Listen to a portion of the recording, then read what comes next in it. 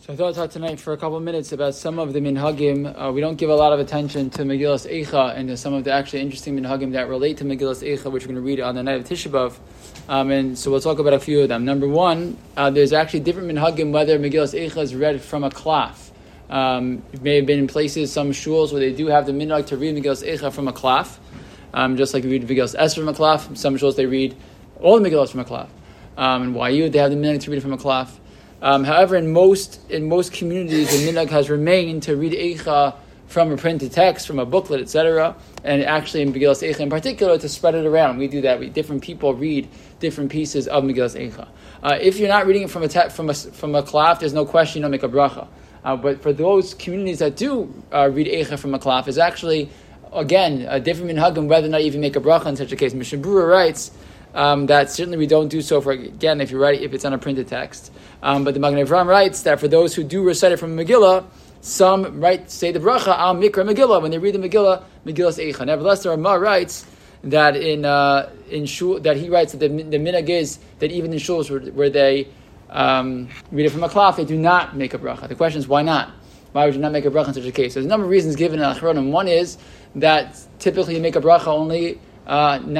There are cases where we make brachos on a minhag, but typically, as much as possible, try to make brachos, certainly Megillos, only ones that have a chiyuv. There's no chiyuv per se to read Megillas Eicha, and therefore some Achronim point out that maybe that's the reason why we don't make a bracha.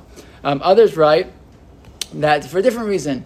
We have a chiyuv to do a kriyas Torah, so we do our best to write a Sefer Torah the perfect way. Megillos, at times are not always written perfectly, and therefore some Achronim write, maybe that's another reason why we don't write Sefer Bracha, probably put these things together. There's already not a chiyuv, we're not as careful to find a Megillah written just perfectly, and those reasons, amongst others, even a discussion in the Achronim about which bracha you would make. And therefore, putting all these things together, that's why the universal minhag in general is not to recite a bracha. However, the Meiser Rav quotes from the Vilna Gaon that he was very makbid. The Vilna Gaon was makbid to recite a bracha on the Megillah, and that's why many shuls in Yerushalayim who follow the minhag Agura, so they do recite Al Mikra Megillah before they read the Megillah. Lavush points out, very interesting, a minhag not to write a Megillah ever on a klaf, which would explain why, by the way, why most of us don't do so. Why is that? Why not put a Megillah on a klaf?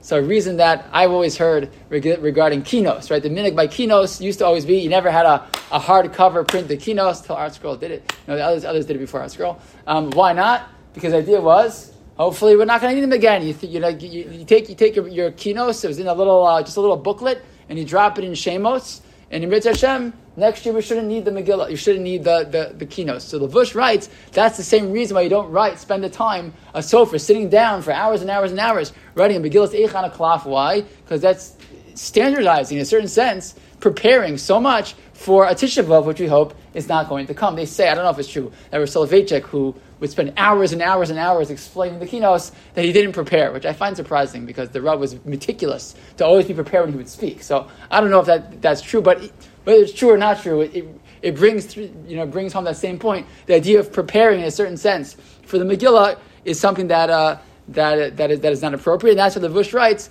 that many had the minhag not even to ever write the Megillas Eicha on a klaf for that reason. Two other interesting minhagim related to Megillas Eicha. Number one, we assume that even though it's not a chiyuv per se to hear Megillas Eicha, the minhag is that even if a person is by themselves, they should read Megillas Eicha themselves, and not, for some reason can't come to shul, etc., men or women.